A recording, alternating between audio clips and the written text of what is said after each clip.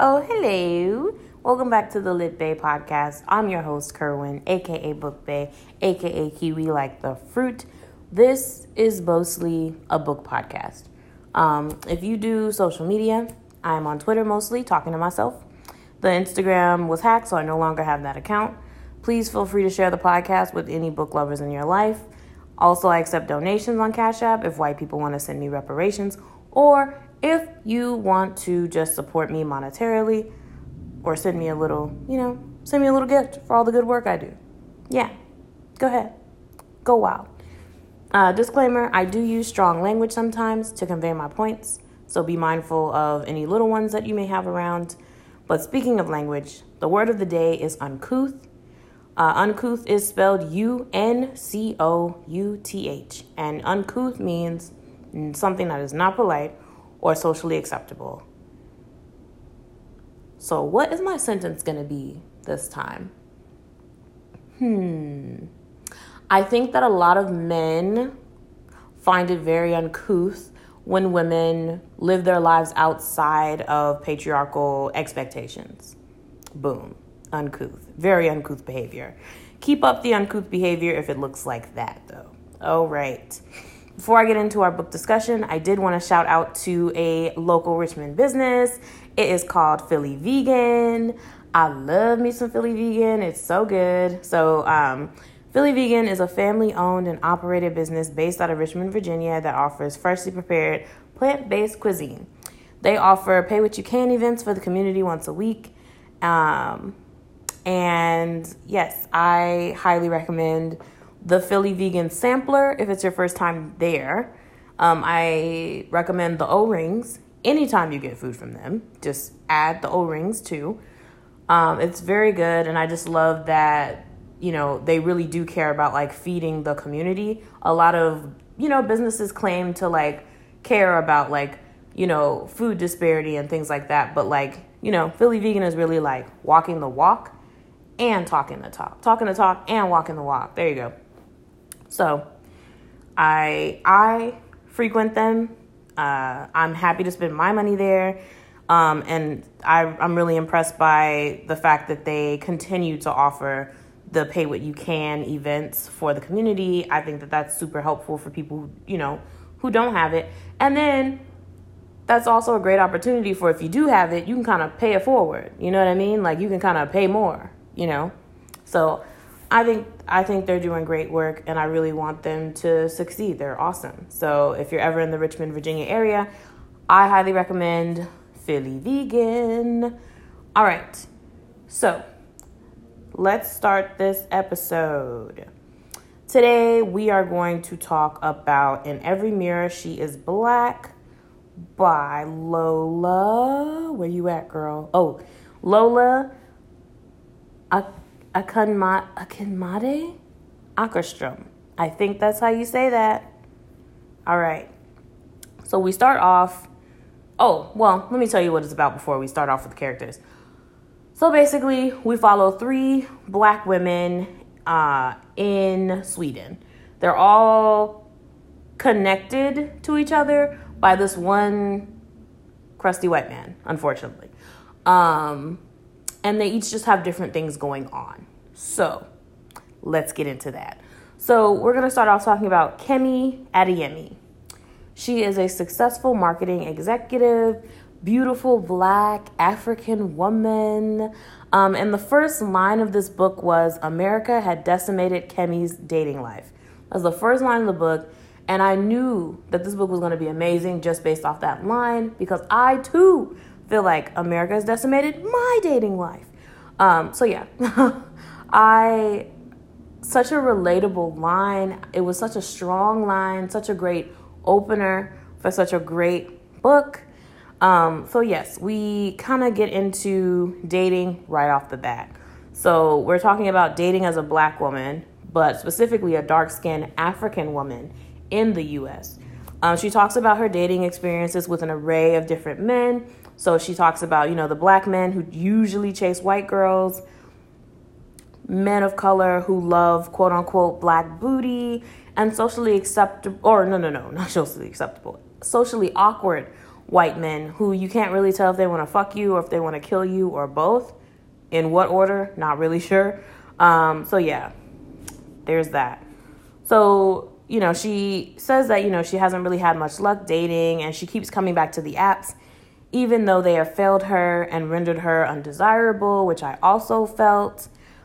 Striving to be, she felt like she was always striving to be super soft and ultimately kind of showing up as weak, with these men because, yeah, I don't know. Wait, where was I going with that? Why did I write this? What the hell? Okay, let's start over.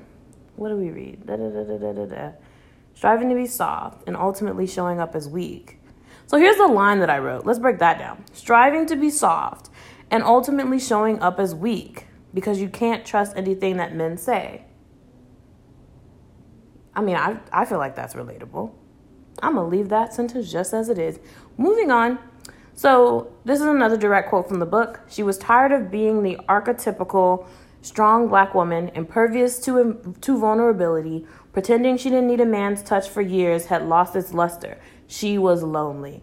And baby, that right there describes not only my whole life, but especially being a black woman in quarantine, trying to date online, trying to make yourself soft, trying to make yourself more feminine because you feel like it'll make, people see you, but specifically men, right? Like, it's just like, you feel like it'll make them see you, like, or whatever, but it's just like, they have to open up their eyes to see you, right? They have to they have to want to see you. They have to I don't know.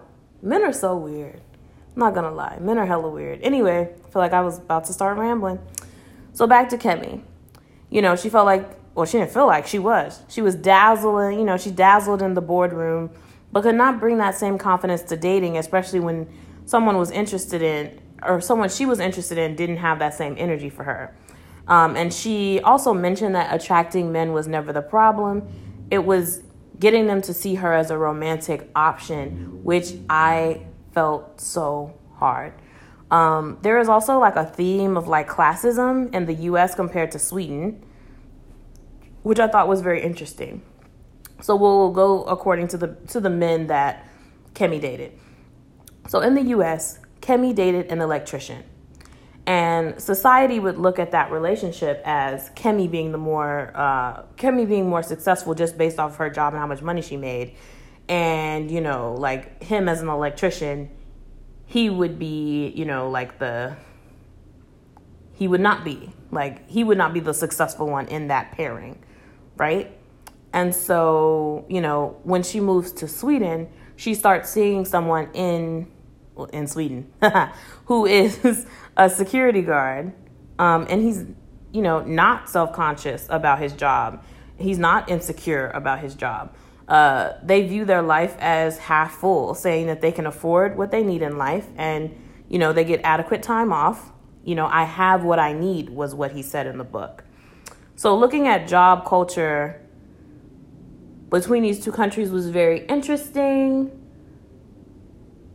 It was very interesting because I think Sweden is probably one of those countries that puts a lot of stock in we care about our people. We want them to, have, enough time for maternity leave, paternity leave, things like that. You know what I mean? While the U.S. is, the U.S. So yeah, I just thought that was a very interesting thing. They kind of talk a little bit more about that in the book, but I just want to, pique your interest in that one. And then she talks about men in the workplace, where she was constantly reminded that she was a specimen to be sampled and tasted. These men are already married to their first choice, and yet they want to try her. You know what I mean? And so, she also talks about, the men in the office, lusting after her. They're treating her very much as, a fetish, looking at her through a hypersexual lens just because she is a black woman and they love, those features. But she was just saying that there is this phenomenon where, men, specifically white men, though, will, I hate to call it courting a black woman, but it's like they'll go for a black woman only for the physicality, but not for, romance. They will not come for us for like a romantic thing. They want to have us like in the shadows. They want us to be the side chick, that kind of thing. But, for looks, they have to marry like the one, the white one, right? Not the right one, the white one, right? You see what I did there? So, yeah. So, Kemi is sought out after, let me see. Kemi is sought out by Sweden's largest marketing firm after a tone-deaf PR campaign. They offer her double her salary. They're going to ship her stuff for her. They're going to get her signed up for Swedish classes. And when I was reading about all those like thoughtful perks that they were giving her, I guess I just wish that like jobs generally would give us more thoughtful perks when it came to giving us perks to do a job. You know what I mean? That we have to do to survive, to get money that we could survive and pay bills and all this stuff. And the cycle continues, right? So, yeah. I also really thought that it was really cool that Kemi questioned the company's intentions while she was like interviewing with them.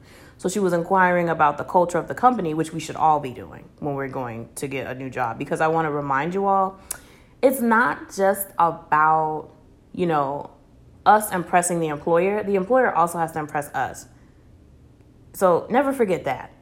It's no, you know what I mean? Like, I know we want the job and stuff, but like, they have to be a good fit for us as well. It's not just one way. So keep that in mind.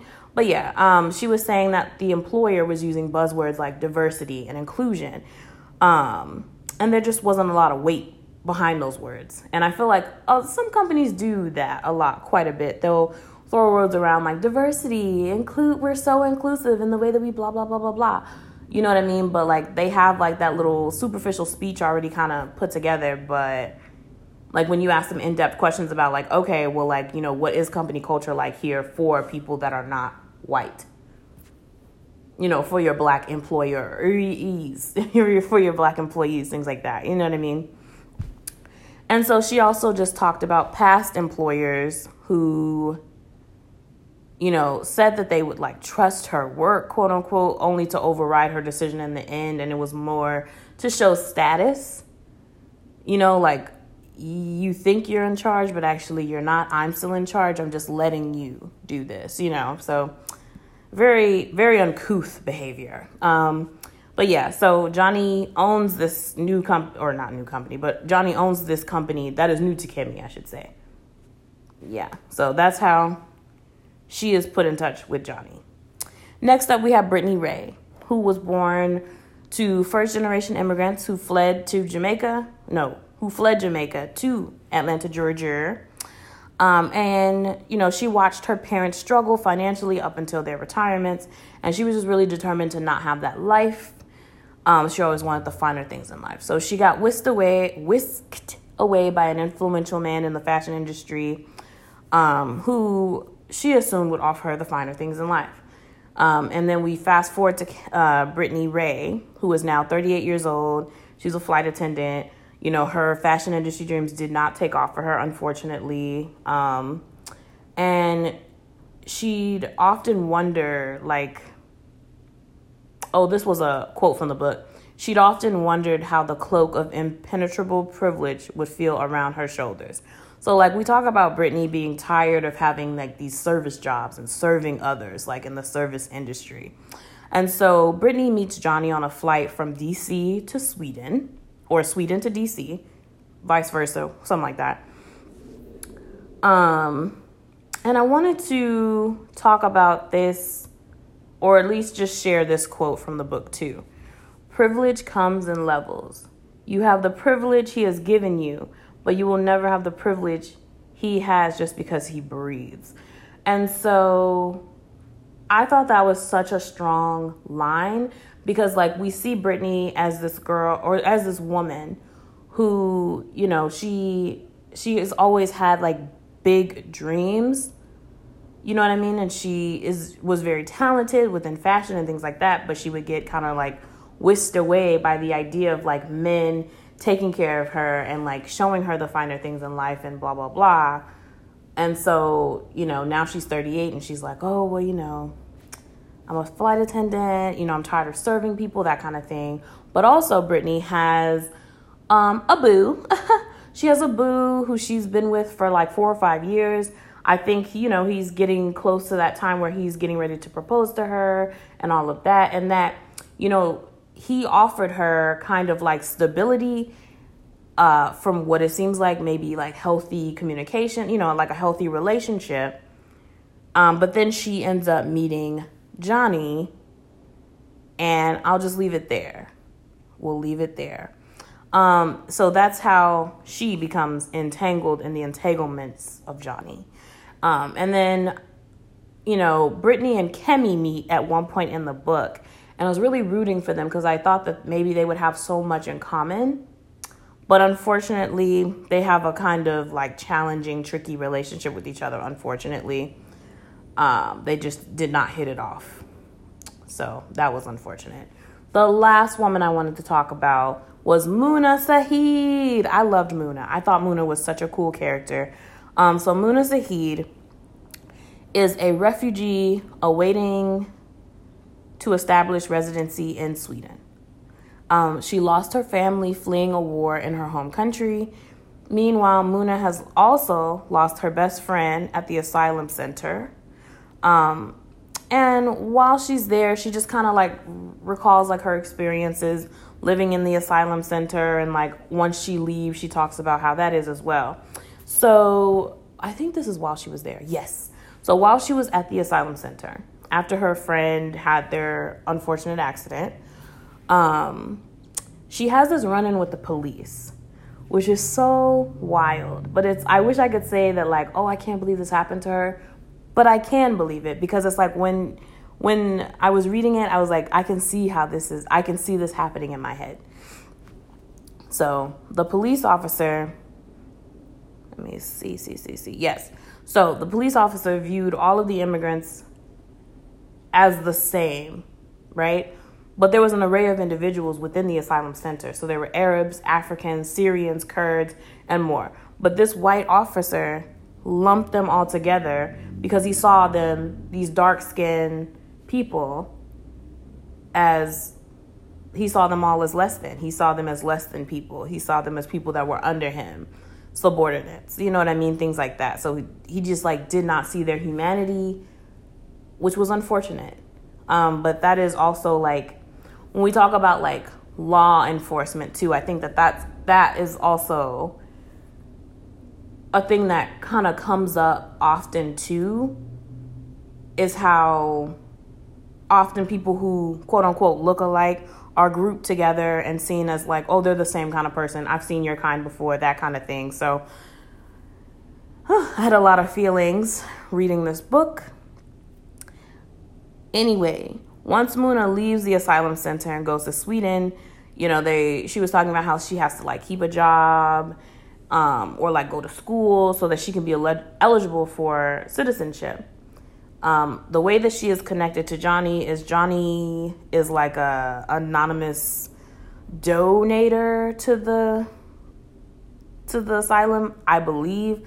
I can't remember if he is an anonymous donator or if he like owns it or created it or something like that. I forgot. But yeah, so Muna ends up getting a custodial job, and that is where she meets Kemi for the first time. And Muna is so like, what do you call it? Muna is so like, not infatuated with Kemi, but like she is, what is the word I'm looking for?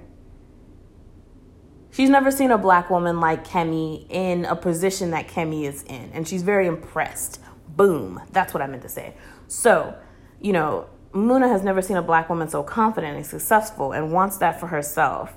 But quickly Muna also realizes that there is a disconnect between Kemi and her white colleagues as well. There is an instance where, Kemi comes in. She's very happy. She's like, good morning. She's trying to speak Swedish to her coworkers and stuff like that. She's trying to like work on her Swedish, and whatever. And then she walks out, and then her coworkers start talking about her behind her back, her fashion choices, her bad Swedish, her quote unquote American ways, etc., etc. And Muna is so confused because she's like, yeah, but like, look at this woman. Like, she is everything. So like in that moment when I was reading, I was like, you can be everything as a black woman and people will still find a reason to hate on you, especially white people, girl. I guess especially white Swedes, girl. But they're always going to find a reason to hate on you because you're black and you're fabulous and you're magic and all of that. So, boom. But anyway, I wanted to talk about Johnny a little bit. Hate to talk about white men on this thing, but here we go. So we go into Johnny. Johnny, when we talk about how he met Brittany, Johnny was immediately smitten with Brittany based off her looks alone. We talk about how Johnny, like, he's like a celebrity kind of in Sweden, and most of his arm candy, black women, dark-skinned women, black women. That's what it is. And so Johnny has a black girl fetish. You got it. He got a fetish. But Johnny doesn't think he has a problem. He doesn't think he has a fetish. And I remember there being like kind of a heated exchange between Brittany and Johnny. And she was just like, do you have a fetish? And he was like, I'm not crazy. And I was like, that's not what she asked you though. So I was like, very uncouth behavior, but okay. Let's see. Also, I saw that, Johnny wouldn't really check his family for being like problematic. And by problematic in this case, I mean he was being like, his family was being very like racist towards Brittany because Johnny basically blew up Brittany's relationship that she had back in DC. And then there was like this really weird moment where Brittany was talking to Johnny and she was like, yeah, like, I was at home and I had this loving relationship with this man and blah, blah, blah. Because, while Brittany was in a relationship with the other guy, Johnny was like sending her flowers and all of that good stuff. And the other guy was like, what is this? And so, Brittany was like, yeah, like, I had a loving relationship. I had a stable relationship, blah, blah, blah, when I was back at home. And he said something to the effect of like, well, you never told me to stop. And I was like, ooh, inability to read social cues. It's giving very, I'm not self-aware. Ew, gross. So yeah, that's Johnny. So yeah, he blew up Brittany's spot in her relationship, but Brittany also had a role that she played in that as well, which you'll read about when you read the book. Or if you already read it, you know what I'm talking about. But anyway. So yeah, so after all that happens, Brittany ends up moving to Sweden with Johnny, again, getting like whisked away into luxury because Johnny is rich. Johnny is better than rich. He is wealthy, okay? Wealthy. Yeah, so Johnny is wealthy. So like at first she is very much like blinded by the glitz, the glamour, the wealth. And that's what she wanted to surround herself with. That's the life that she always wanted.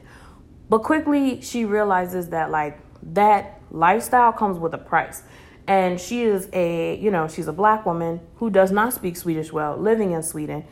And everyone close to Johnny has a problem with her because they see her as a gold digger. You know what I mean? So like, even though like all this time Brittany had her own job, she had money, she had a, you know what I mean? Like, you know what I'm saying? So like, yeah, she yearned for the finer things in life, but like, it wasn't like she was just out here looking for people's money. Like she was actually working and doing whatever. So, it was a wild time. But I also wanted to talk, we're done talking about Johnny Girl. Done. I wanted to talk about a quote that I also read in this book. It said, diversity and inclusion are also about breaking stereotypes, not only showing black and brown faces in ads. And when I read that, I immediately thought of the summer of 2020 when everybody was riding hard for Black lives. Remember that? Mm-hmm.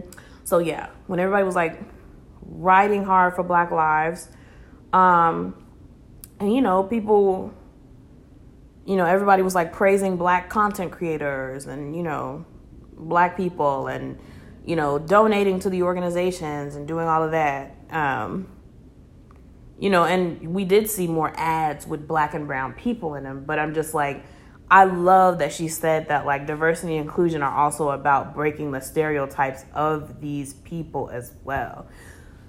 Because I feel like when we go into like boardrooms where they're like, oh, we need more inclusion, oh, we need more diversity, oh, we need more this, oh, we need more that, it's rarely about breaking stereotypes. It's about making money.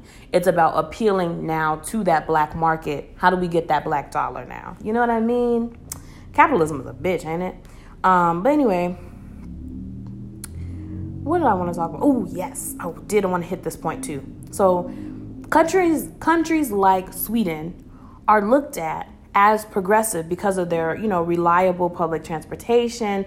I'm not saying that Sweden does this specifically, but, countries like Sweden that are kind of put on the map for having shorter work days, shorter work weeks, initiatives to get less cars on the road, wider lanes for walking, for pedestrians walking or for bikers, things like that. A lot of times, like, we look at those and be like, oh, damn, like, I wish our country would do something like that or blah, blah, blah, blah, blah. But, like, you also have to realize, like, who is that for? And who really benefits from those things? You know what I mean? Sometimes it's very much like the white and the privileged or the certain class, right, that can really enjoy those kind of perks, So, yeah, I just wanted to put that out there. I also wanted to just say that, like, anti-Blackness is alive and well, and we see it really in all three women's journeys, but especially Muna's as a refugee. So they were talking about in an area where she lived. She lived in an area where a lot of the other refugees lived. And there was like this drug that was, could be talked about as if we were talking about like the crack epidemic right here in the United States in Black and brown communities, right? But we were talking about a drug here, a drug in Sweden that's kind of like ravaging the Muna's community as a refugee. And so the way that like media was covering like the drugs in their community in relation to the way that that same drug was being marketed, or not marketed, but that same drug and how it was ravaging, oh my gosh, what am I trying to say? That same drug that the white people were taking, that same drug, how they were talking about it with the two different people. So of course they didn't, as refugees, they did not have that same level of thoughtfulness in the media. But white people, when it came to white people having the drugs and, being ravaged by this drug, they were like, oh, we need rehabilitation. Oh, we got to help them. Oh, but that they didn't have that same energy for like the people who were trying to get citizenship in this country. You know what I mean? It was like they were kind of like an afterthought. I hope that made sense. But yeah, like they were kind of like an afterthought, and that sucks. So yeah, that was really sad to read about. Let me see. Yeah, rehabilitation will always be available to those who have the access to it. Unfortunately, not always the people who need it more and who don't have like the funds or the resources to get it. That's unfortunate. What I do want to say is that I absolutely love this book. I loved reading about 3 Black women living abroad. I would love to read more fiction about Black women and Black queer people living abroad, and not just living abroad, but like thriving abroad. Lolá Ákínmádé Åkerström is a Nigerian photographer and travel writer based in Stockholm, Sweden. She is the editor-in-chief for Slow Travel Stockholm. She is a published author, but this is her first fiction work, and I think she did a phenomenal job. So shout out to you, Miss Lolá. She also had an episode on the podcast Flourish and the Foreign, where she talks about her book, In Every Mirror She is Black. And I believe that is the name of the episode as well. And I talk about Flourish and the Foreign all the time on this podcast, I feel like. So yeah, that's all I got for y'all today. That is In Every Mirror She is Black. I hope you all decide to pick this up.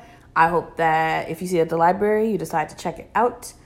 It was very good. It gave me a lot to think about. And I don't know, just put a lot more things on my radar too.